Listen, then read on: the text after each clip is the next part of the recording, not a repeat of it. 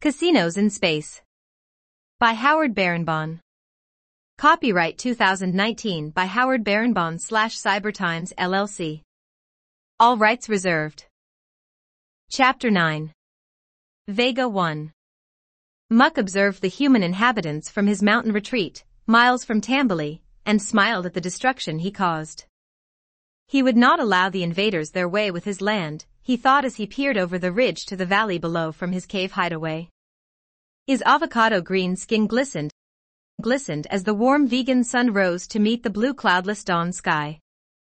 He was eager to act against the intruders who colonized his precious Boca. His thoughts of hate ceased momentarily when he heard the beeping alert. He then moved his hand, made up of 3 fingers and 2 opposing thumbs, to his pocket communicator to hear, "We are now approaching their precious boardwalk, Muck," Morb said to his brother.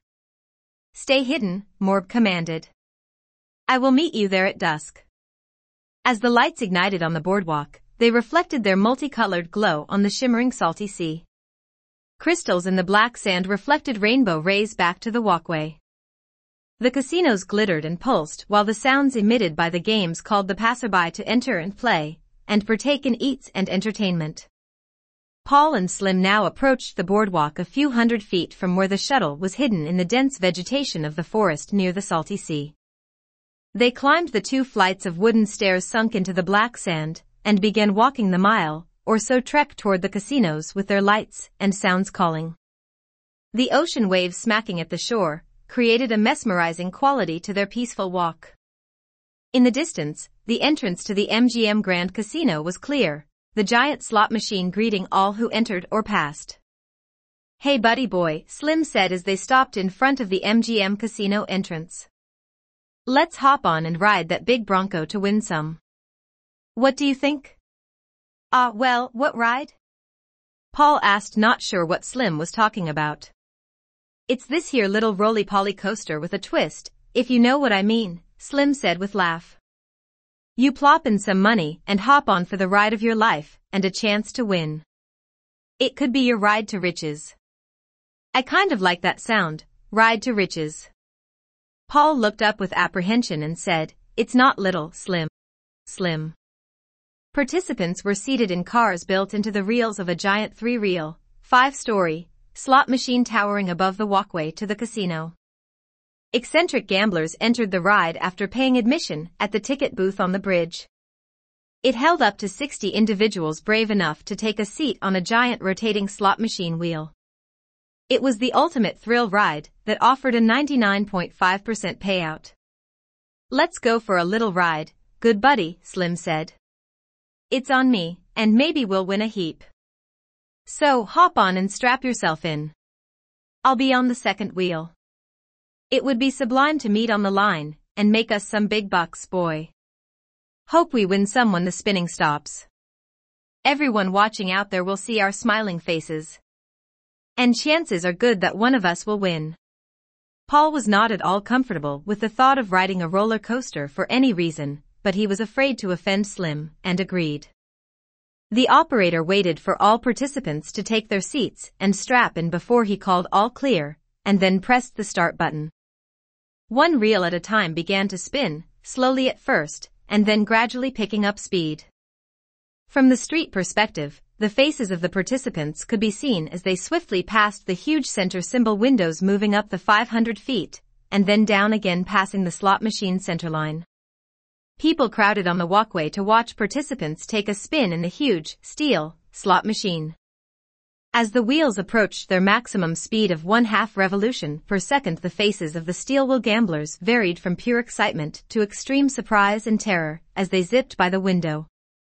Paul was not happy spinning in the giant slot machine, but he was not in any real discomfort. Slim, however, loved the feeling and couldn't wait to go on again. As the wheels slowed, the music and beeping slowed as well.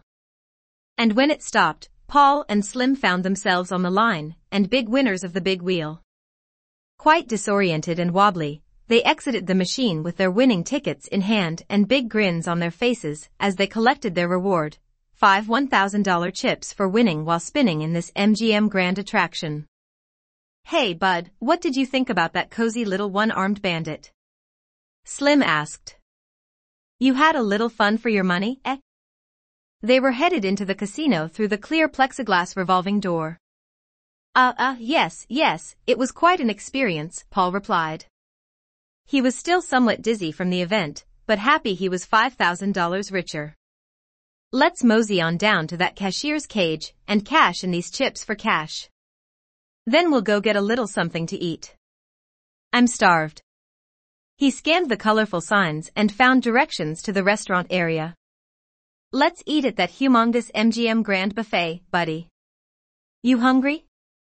Paul was still nauseated from the ride, and was not at all interested in food, but reluctantly said, I could have a bite of something. I'm sure you'll find some good eats in one of those big bins of beef, Slim said with a laugh. They followed the blinking red arrows towards the rear of the casino, passing dozens of occupied slot machines to their right, beeping, chirping and singing as their small electronic wheels were spinning for a win, loss or tie. To their left, they passed dozens of crowded blackjack, roulette and craps tables with dice, chips, cards and money flying to and from hopeful gamblers. As they approached the buffet entrance, they could see a long line of guests waiting to be seated. Slim then pulled out 2 vouchers and led Paul to the front of the line. Excuse me, ma'am, he said to the hostess. We just won big on that big slot machine at your MGM entrance and we're darned hungry. The hostess took the vouchers and said, Please follow me, gentlemen. We have a fine table reserved for you. They were escorted through a sea of soft burgundy and blue carpet, and to the middle of a lavishly decorated dining room, with a variety of open tables and semi-private booths. Their spacious booth was just steps from the huge dessert station filled with cakes, cookies, candies and fruits. A sweet aroma of the mix filled the air. Shall we start with dessert? Slim announced. Then we'll work our way to the meat and potatoes. Paul was beginning to get hungry, the dessert station the catalyst, and said, I would prefer to start with a juicy steak and a dish of mashed potatoes. You're right, partner. We should begin at the beginning, not the end. The waitress left a pitcher of water and said, I am assuming you gentlemen will be enjoying our buffet, but I'm happy to get you your drinks.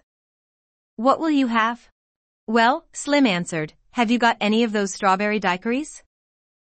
He bowed and said, My name's Slim. Nice to meet you. We sure do, the waitress replied. Well, I'm Jenny, and it's a pleasure to meet you. She extended her hand. How many of those daiquiris do you need? 1 to start, young lady, and thank you for offering. And you, sir, Jenny said, staring at Paul. What will it be? Well, Paul said, pausing. I think I'd like a giant chocolate shake. No, a giant chocolate malt. Yes, that's it. I'll bring you 2, sir, 2 giant malts. Be right back. And Jenny sped away. Minutes later she was back with the biggest drinks they had ever seen. The daiquiri was a foot tall and filled with strawberries and whipped cream at the top. The chocolate malts were the same size and with whipped cream at the top, but no strawberries. Will these drinks do? Jenny said. Yes, ma'am, Slim replied. Yes. Thank you very much, Jenny, Paul replied stiffly, and then lifted his drink with 2 hands and indulged. In the background they could hear rap music piped into the dining room from the pub next door. Slim started moving to the beat. Great music, buddy, isn't it? He was chewing chocolate pecan pie as he moved his head and shoulders in a forward jerking motion. Paul couldn't participate. He was enjoying his meal, but it wasn't in him to gyrate around with Slim like a teenager. The food is very good, Paul said, trying to change the subject. Excellent selection. Come on, my boy, move your bones, Slim said, cha, cha, cha. He moved his body to the beat. Oh no thank you, Slim, Paul said. But I will take another piece of pecan pie. Can I get you a slice? Suddenly, a loud explosion at the entrance penetrated the crowd dining room, killing patrons at the front immediately. Many of the diners in the rear dropped their food and flooded out the rear exit looking for a safe location. Blood and debris scattered everywhere, while smoke and flames filled the room as the dead and injured lay in silence below the rubble. "Hey, buddy boy, are you okay?" Slim leaned over Paul's bloody body trapped under the table. "Hey, buddy boy?" He called a second time, but this time, Paul moved his head. A crimson gash was clearly visible on his face. "What happened?" Paul asked, now disoriented. "Very happy to hear you, sir," Slim said. "Can you stand up? We have to leave this here place, right away." Paul, unable to move his legs, groaned from the attempt. "I take it from your moaning that you can't get up," Slim said. "Well, then I'll just have to carry you." He lifted Paul with little effort and maneuvered through the rubble toward the front exit. Dark smoke from the burning building rose to obscure the twinkling in the dark blue sky above. The air was clear and cool. After walking a distance from the casino's entrance, he gently placed Paul on the ground. "What happened?"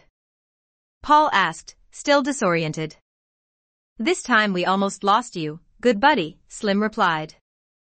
"Don't know what really happened in there. Must be some gambler unhappy with his bad luck." "Jane would not at all approve," Paul said with a slight laugh. "Sounds like it's more than some irate gambler. Good to see you have a little sense of humor, my boy. I thought you were a goner. You sure got a lot of blood all over me." They didn't notice a dark shadowy figure dart by them heading south down the boardwalk, moving swiftly away from the casino. They headed down the boardwalk, Paul limping slightly, but not as injured as he first thought. "Why don't we just head back to our little shuttle, boy, and I'll fix you up a bit," Slim said. "When you're as good as new, we'll go play a little jumbo roulette." Paul groaned. "Okay, if you say so. But please let me rest first." They exited the boardwalk from the same spot they entered earlier, into the woods and toward where the shuttle was resting, hidden by trees and vegetation. A group of gray shadows passed quickly by them, rushing towards the now burning entrance to the MGM Grand Casino. After a few minutes, Paul and Slim turned for a moment to witness multicolored flashing lights, and then moments later hear booming in the distance caused by explosions. The attack was launched at the entrance to the MGM Grand Casino, directly in front of the giant slot machine. As the firefighters sprayed the blaze, they were annihilated by vegans wielding swords, gun-like weapons, and blazing arrows, and led by Muck, the vegan commander. A small security force from the casino was unable to strike dead even a single attacker, and those who survived scattered. As fast as it began, it ended as Muck and company fled on foot away from the death and disruption they created to escape to their hideout at the Emerald Fist. When security reinforcements arrived, it was too late. The attackers were long gone. All they could do was to search for survivors and investigate. Paul, with Slim helping, moved with difficulty through the woods towards the shuttle. "Are we going in the right direction?" Paul asked. "I can't see the shuttle. In fact, I can't see anything in front of me except trees and leaves.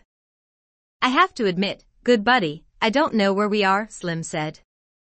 "Maybe we should just sit down right here on this fallen tree and wait until morning." Night noises filled the air. Unknown insects were clicking nearby to a mating beat while chirping, and an occasional howl could be heard in the distance. "Are we safe here?" Paul asked. "I don't know, buddy. But we can't just walk on down that hill in the dark and find your grandmother's house, so let's just stay put." Suddenly they heard rustling in the bushes nearby, and then growling. Paul jumped up, ignoring the pain in his foot, and started down a path to the valley below, faintly illuminated by the light of the moons through the dense leaves. Slim quickly followed. They cautiously moved their way down a spiral path through green glowing rock formations towering hundreds of feet above a white wailing waterfall spilling into a dark bluish lake way below. When they finally reached the valley floor, they looked back to see the rock formations twinkling in multicolored tones like stars in the heavens above. Paul collapsed at the riverbank and immediately fell asleep, exhausted from the descent. He awoke at the first light of dawn, dried blood still clinging to his forehead, covering his wound, caused by the explosion the night before. Despite his horrible appearance, he felt rested and somewhat energized. He was ready to go, but he had no idea where. When he tried to stand up, he slipped back to the ground. His legs were cold and stiff from the night, and he had pain in his feet. "Slim, where are we?" Slim was standing at the riverbank watching the water flow into a second waterfall below. "I guess we're in a valley, buddy, with water and walls of rock all around. It's pretty, I'd say, but not productive to be here in this wonderland. We've got to get back to the casinos, my boy, and make some money. You sleep well?" I guess," Paul replied. "Good," Slim said. "Your little wounds need some attending, and then it's back to winning." Then it all came back to Paul. "I don't think so, Slim. We were bombed last night and people died back at the casino. I think we're under some sort of attack." "You might be right, buddy," Slim said. "And those attackers spoiled our dinner and fun.